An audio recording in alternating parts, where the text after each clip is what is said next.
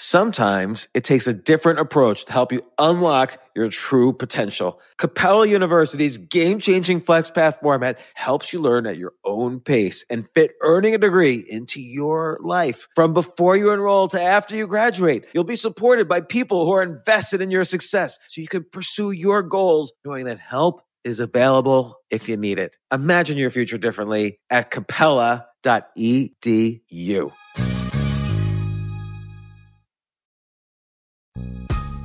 This isn't your average business podcast, and he's not your average host. This is the James Altucher Show on the Stansberry Radio Network. This is James Altucher at a very special James Altucher Show. I've got Seth Godin on as a guest. Seth, how are you doing? I'm fabulous. Thank you for having me, James. Now, Seth, I'm sure many people know who you are. You've written 15 bestsellers. Were they all New York Times bestsellers? Oh, I don't really keep track. I think the New York Times is pretty corrupt when it comes to the bestseller list. All I know is... Okay, I've read 15 of your books, yes. So they're bestsellers to me. Good. So sometimes people come back to me and they say, I read your book and I found something in it that changed me, and that's what I'm going for.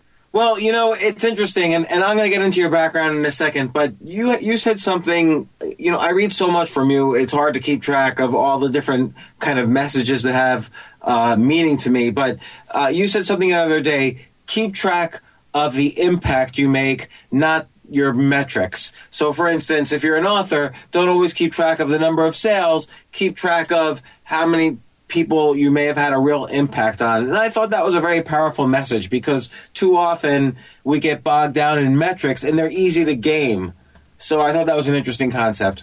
Yeah, I mean, especially in the book business, it used to matter that you made the list because that's when Barnes & Noble put you on sale, which meant you sold more, which meant you stayed on the list. But what it means now is that you were able to manipulate a group of people for 3 days enough that you, in the right stores, hit the right numbers. But that's a game, and it's not one that's particularly fun or gratifying. Well, guess how many copies it took last week to hit number 20, copies sold to hit number 20 on the advice list for the New York Times? Let me know. I can't even guess. 1,800. Wow. That's extraordinary. Yeah, I heard that anecdotally. But what I really want to start off with, you know, whenever I was a kid and I was into some superhero, I really loved it when they had the Secret Origins issue about that superhero. So let's reel it back because there's so many concepts you've introduced into the mainstream. There's so many things we could talk about. But let's just quickly start off where you came from. Like, who are you? Like, and we can speed forward a little bit. I want to speed forward to like your business experience, like when you started a business, when you sold it, what did that business do, and so on. Okay, well, the Secret Origin happened 180 miles north of Toronto in a place called Algonquin Park, Canada, which is one of the oldest co-ed summer camps in the United States. In North America, I used to work there. And when I was 18, I became the canoeing instructor. I had 66 cedar strip canoes, 16 feet long. And my job was to teach anybody who came down to the dock how to canoe. And the problem was that windsurfing and sailing are more fun than canoeing. So no one was coming, like 4 people an hour. And what I had to figure out how to do was 2 things. One, put on enough of a show that people would come because it was fun. But more important, I discovered, figure out how to help them grow because people go where they grow. And so I became a teacher and I became addicted to helping people grow in ways they didn't think were possible for them. So, and let me interrupt there. And I always get the criticism that I interrupt too much, but I get Don't curious. Worry about it. So going from canoeing to teaching people how to grow, that seems like a leap. Like, what do you mean by how do you connect those dots? You know, so Joanna Gerwin was 13 years old, and whenever she got upset with someone, she smacked him in the face and knocked him down. She was good at that. Very smart strategy. And what I was able to do was once she was in a canoe all by herself, which when you're that age is the biggest vehicle you have ever piloted on your own, I taught her what it meant to not fight with the wind and this boat, but to breathe and think and manipulate the tools that are at your disposal to make the thing you want to have happen.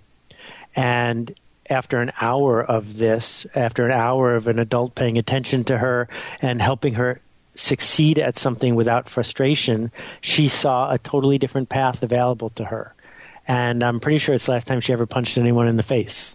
Well, and what's interesting to me in that story is that, believe it or not, I kind of see that theme in almost all of your books, where there's a concept, let's call it a product or a service or whatever, that someone is trying to sell.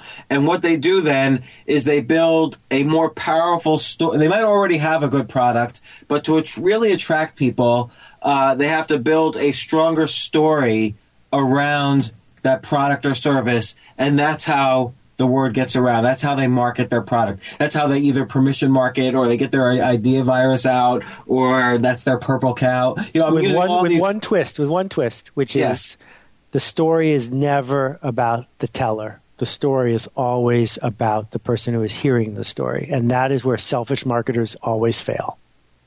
That's interesting, because sometimes, I'm going to take as an example Buddha. Okay, so Buddha was an excellent marketer. He was in the 5th century BC. He had some ideas. He was surrounded by warring kingdoms. And his story that he told, he basically said, don't believe me, try it for yourself. This worked for me. Now you could try it for yourself. And many people then believed him and tried it for themselves. And he protected himself from all the warring kingdoms around him. So that's an example of someone who marketed by telling his own story.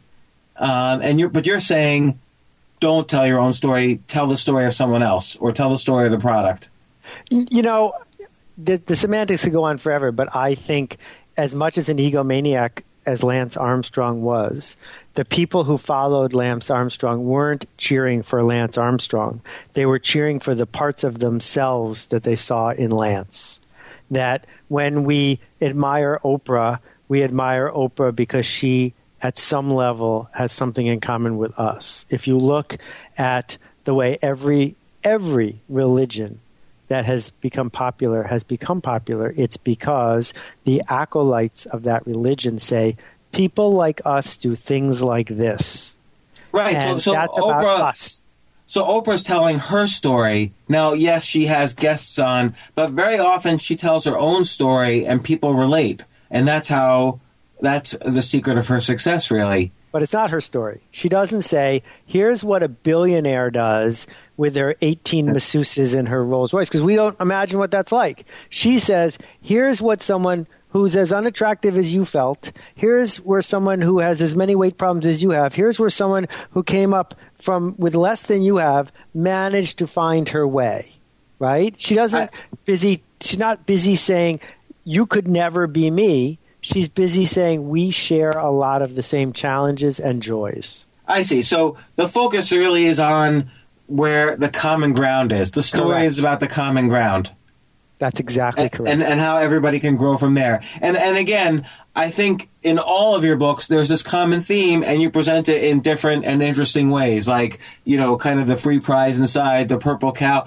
For me, the most important book you've written are those two books, Free Prize Inside and Purple Cow. And I know they were a while ago, but I had an internet business then, and they were very influential to me in essentially saying, look, I'm not going to spend millions of dollars doing useless advertising. I'm going to find out what unique things I could provide that nobody else is going to provide, that are cheap and easy for me to provide, and will also stand out. And that proved to be a very successful strategy. So I thank you very much for those books that you wrote. You're welcome. I remember one other thing from those books, and correct me if I'm wrong if they're not in the book and I'm remembering incorrectly, but you said in one of them, read the Wall Street Journal, or ask someone who's reading the Wall Street Journal to name a single ad in the Wall Street Journal, and they won't be able to name a single one. And I thought that was very interesting also. That's right. We have bought into this TV industrial complex because it worked for a really long time. If you bought enough ads, you would make enough money to buy more ads. But there isn't one new brand built in the last 10 years, not one, that was built on the back of TV and newspaper advertising. And that's an amazing shift. That's really fascinating. So I'm trying to think, what are some big brands? Okay, so forget about Google and Facebook for a second. What are some big brands that have been built in the past 10 years? Minecraft obviously has not been built over. How about Lululemon? How about Chobani? How about Airbnb? How about Beats? These are companies that make a product that would have been advertised a lot in the old days, and they may run some ads now, but they're running ads defensively. That's not how they built their business. So okay, I want to get back to this in a second because it's also related to your most recent publications, but I still want to get to the secret origins, and I want to talk about Yo-Yo-Dine. That was your kind of, you had some smaller businesses, you had the book packaging business, you had businesses that you worked at, but Yo-Yo-Dine was your first real big push into successful, huge business. What was that company? Well, in 1989, I started playing with online services and built some products for Prodigy. The one that I launched in 90 or 91 was called Guts. It was the most successful online game of its time, and that record lasted for a really long time.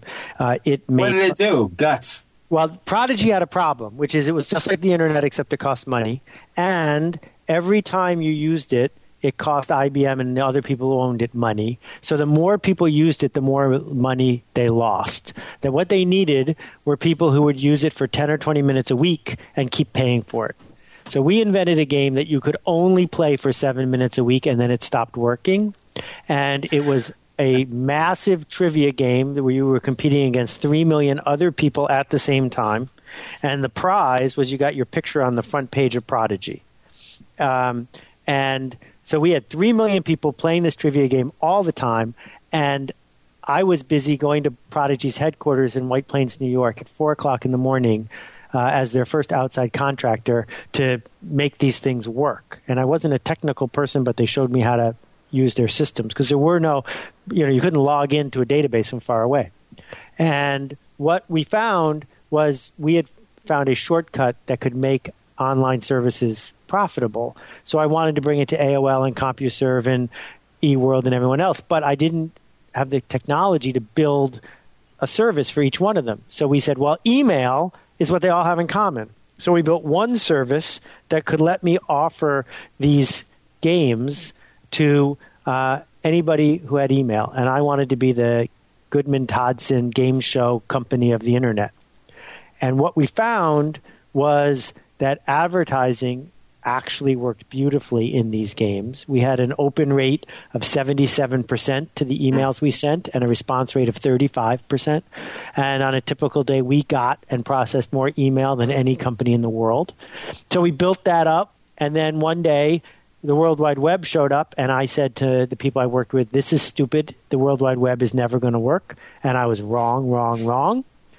And it took us a couple years to catch up, but along the way, we sold big campaigns to American Express and Procter & Gamble and stuff. And what we did by 1998 is our advertising was half the price and twice as effective as Yahoo's.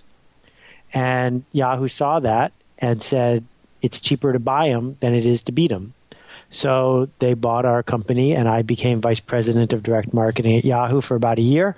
And I am the first to admit I had the best timing in the world, but I'm also the first to announce that I failed 400 times before that and 300 times after that. So getting up to bat has a lot to do with having good timing. No, and you have told the stories of all your different, attempts at business and so on. But, you sold Yo-Yo-Dine for about $30 million. I don't know. Did you recognize that a top was coming in the internet? Did you kind of protect yourself, or did you come out okay? Is what I'm asking. Well, I believed every single day that the stock market was going to crash that afternoon.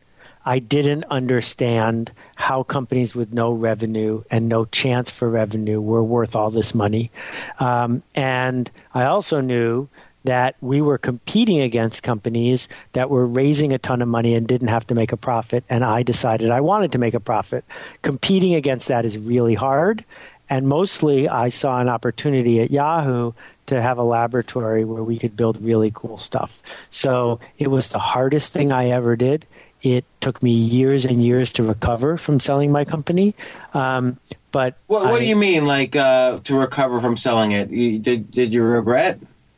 Well, regret's the wrong word. You make your choices. But it was extremely difficult to lose the 70 people I had been working so intimately with. It was really difficult to hand over the reins of this thing that I had built. One's identity as an entrepreneur is often really tied up in what you do all day, and that identity was stripped.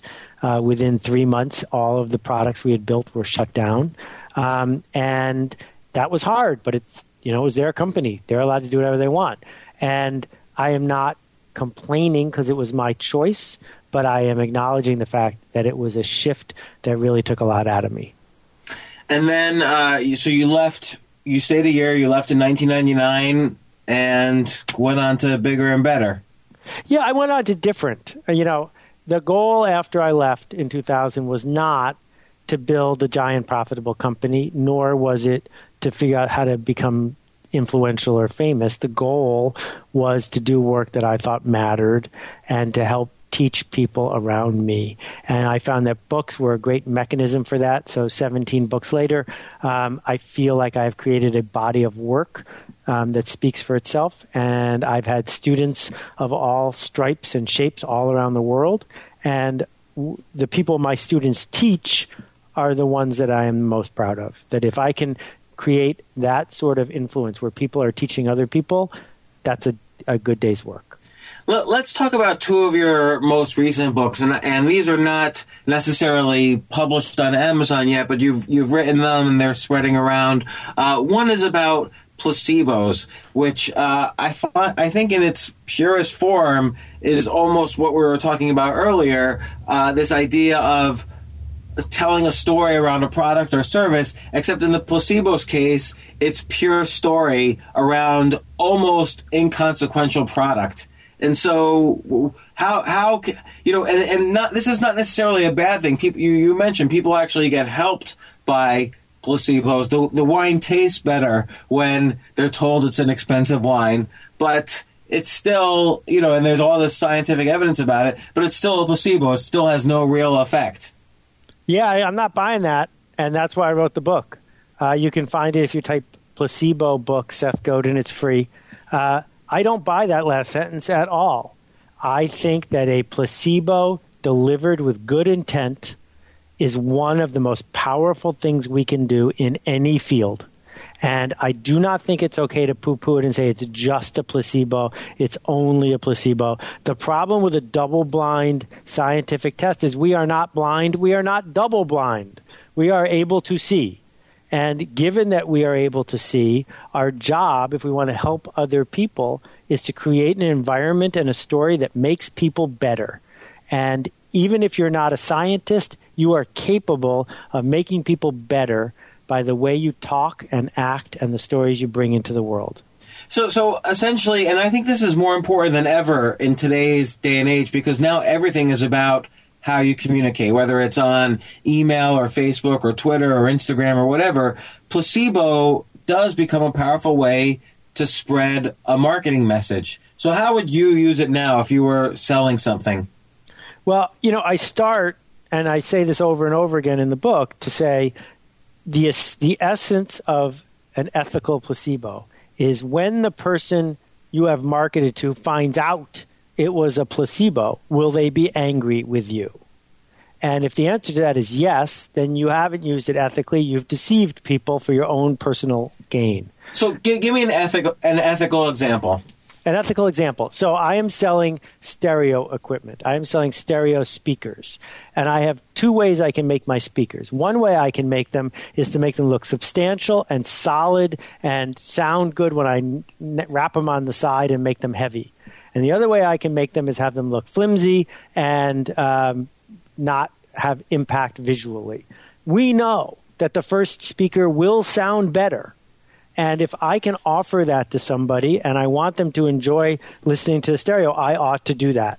I should not say, no, you must do a double-blind study. I can prove that mine are better even though you don't want them to be. What we need to do is acknowledge that the person came to us with a problem, their stereo doesn't sound good. We can make it better in a way that once they know all the science, they'll still be glad we did that, right? Or I think about somebody who's trying to market their company. One way to market your company is by spamming people, calling them at home on the phone, ringing the doorbell, and proving that your product is better. And it's not going to work.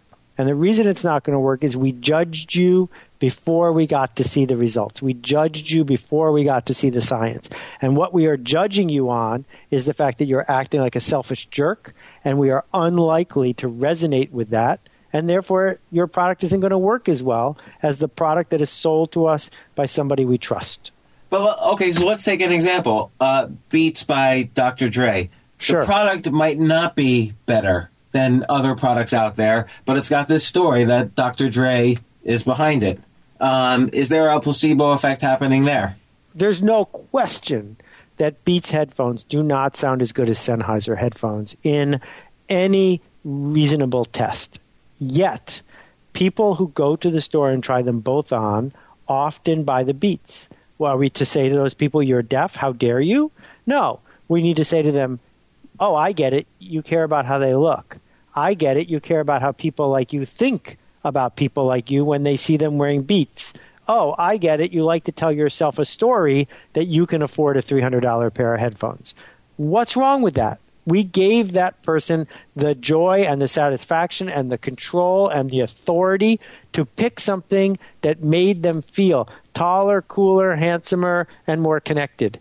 So again, it's back to what you learned with that 13-year-old girl in canoeing. It's back to the storytelling. It's essentially how you package what you feel is an important service, but still build an extra dimension of story around it that is appealing to a larger body of people. Because you're going to be judged anyway. If we were all MIT, MBA graduates who did nothing but math, then math would win. But what wins, what changes people's minds, is the story and the way we think of them. So for instance, if you were going to launch a new product, like a restaurant, how would you make use of this to think about how you would market it, how you would tell the story, and so on? Well, different stories for different people. So one of the things that you'll notice among a certain group of people is that the restaurant they want to go to is the restaurant they cannot get into. So one of the things you do to launch a successful restaurant for those people is promote it to the right people at the beginning so it's always full, and make it really hard to get a reservation. Now, you would think that from a utility point of view, that's not as good a restaurant as a restaurant you can just walk in and have just as good a meal. But in fact, it's that vibe and that feeling that makes the food there taste better, right? Mm. Another example of storytelling is scientists are happy to say we need to do something about global warming. Problem is global is a happy word and warming is a happy word. And we are going to see millions and millions of people die because they didn't understand the placebo effect in storytelling, and they didn't call it atmosphere cancer because that's what it is. It's a chronic degenerative disease of the atmosphere that's caused by an external force that's going to kill us like a cancer. But atmosphere cancer doesn't feel scientific, so we called it global warming, and as a result, it didn't resonate with a lot of people.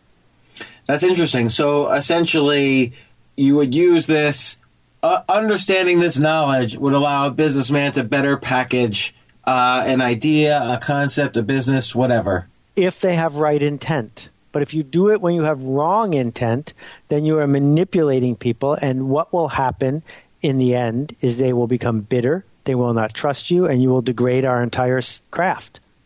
So this all gets down to... and all of your books I find are somewhat related, but this gets down to your other book that's kind of making the rounds right now, which is Stop Stealing Dreams, about education.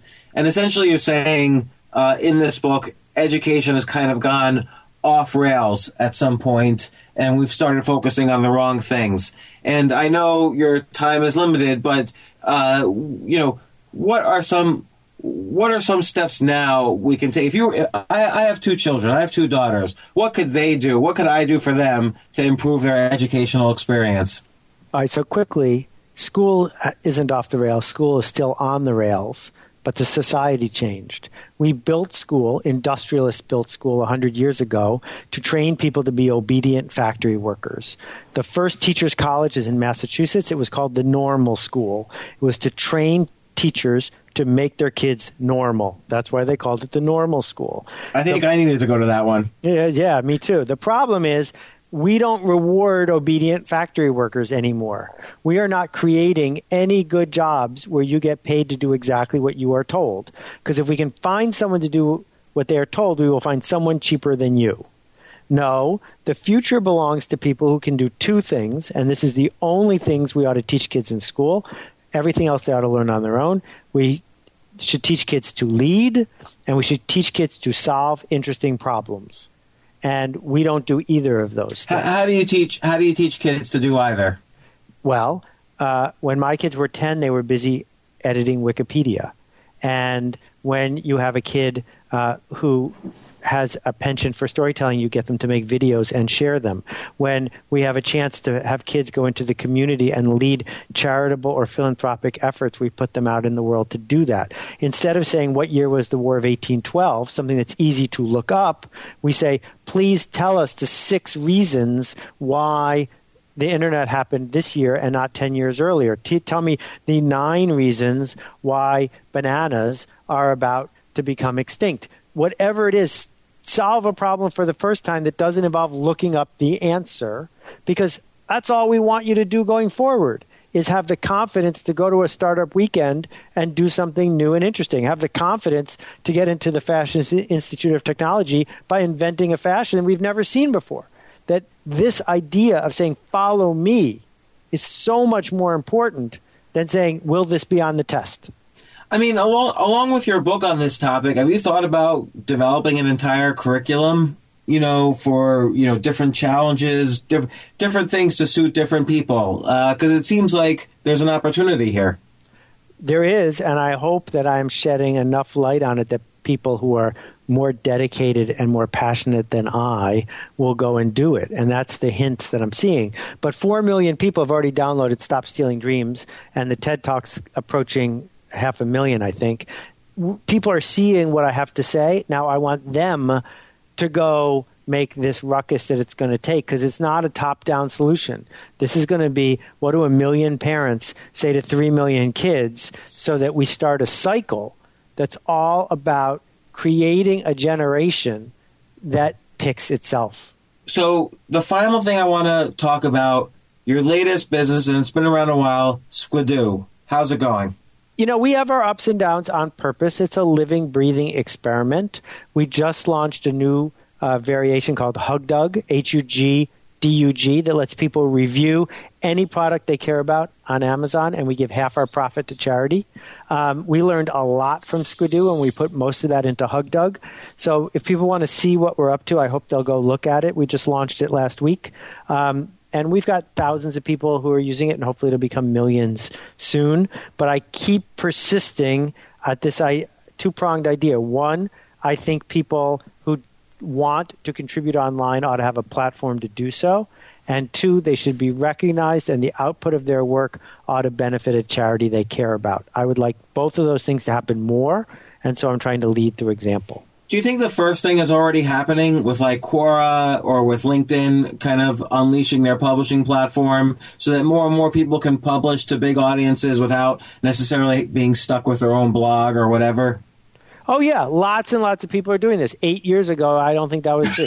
Seth, thank you very much for joining me on the podcast. I really appreciate it. Placebos has been an eye-opener for me, as has Stop Stealing Dreams. Again, I'm dealing with 2 children that I'm constantly trying to figure out how to innovate their education. So this is very useful. Placebo is very useful from a marketing perspective. I really appreciate you spending the time on the podcast. It's a privilege. Thank you for putting the work into this and sharing so freely. I know that there are hundreds of thousands of people around the world who appreciate the work you are doing. So thank you. Thanks, Seth. Thanks for joining us. Bye. Bye. For more from James, check out the James Altucher Show on the Stansberry Radio Network at stansberryradio.com and get yourself on the free insiders list today.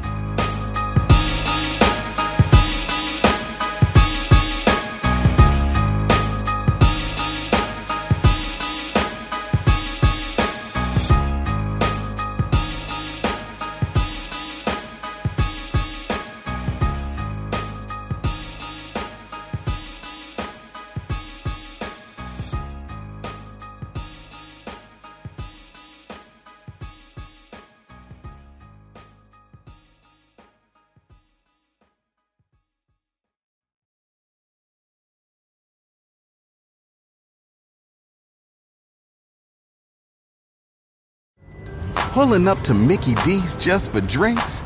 Oh yeah, that's me. Nothing extra, just perfection and a straw. Coming in hot for the coldest cups on the block. Because there are drinks. Then there are drinks from McDonald's. Mix things up with any size lemonade or sweet tea for $1.49. Perfect with our classic fries. Price and participation may vary. Cannot be combined with any other offer. Ba-da-ba-ba-ba.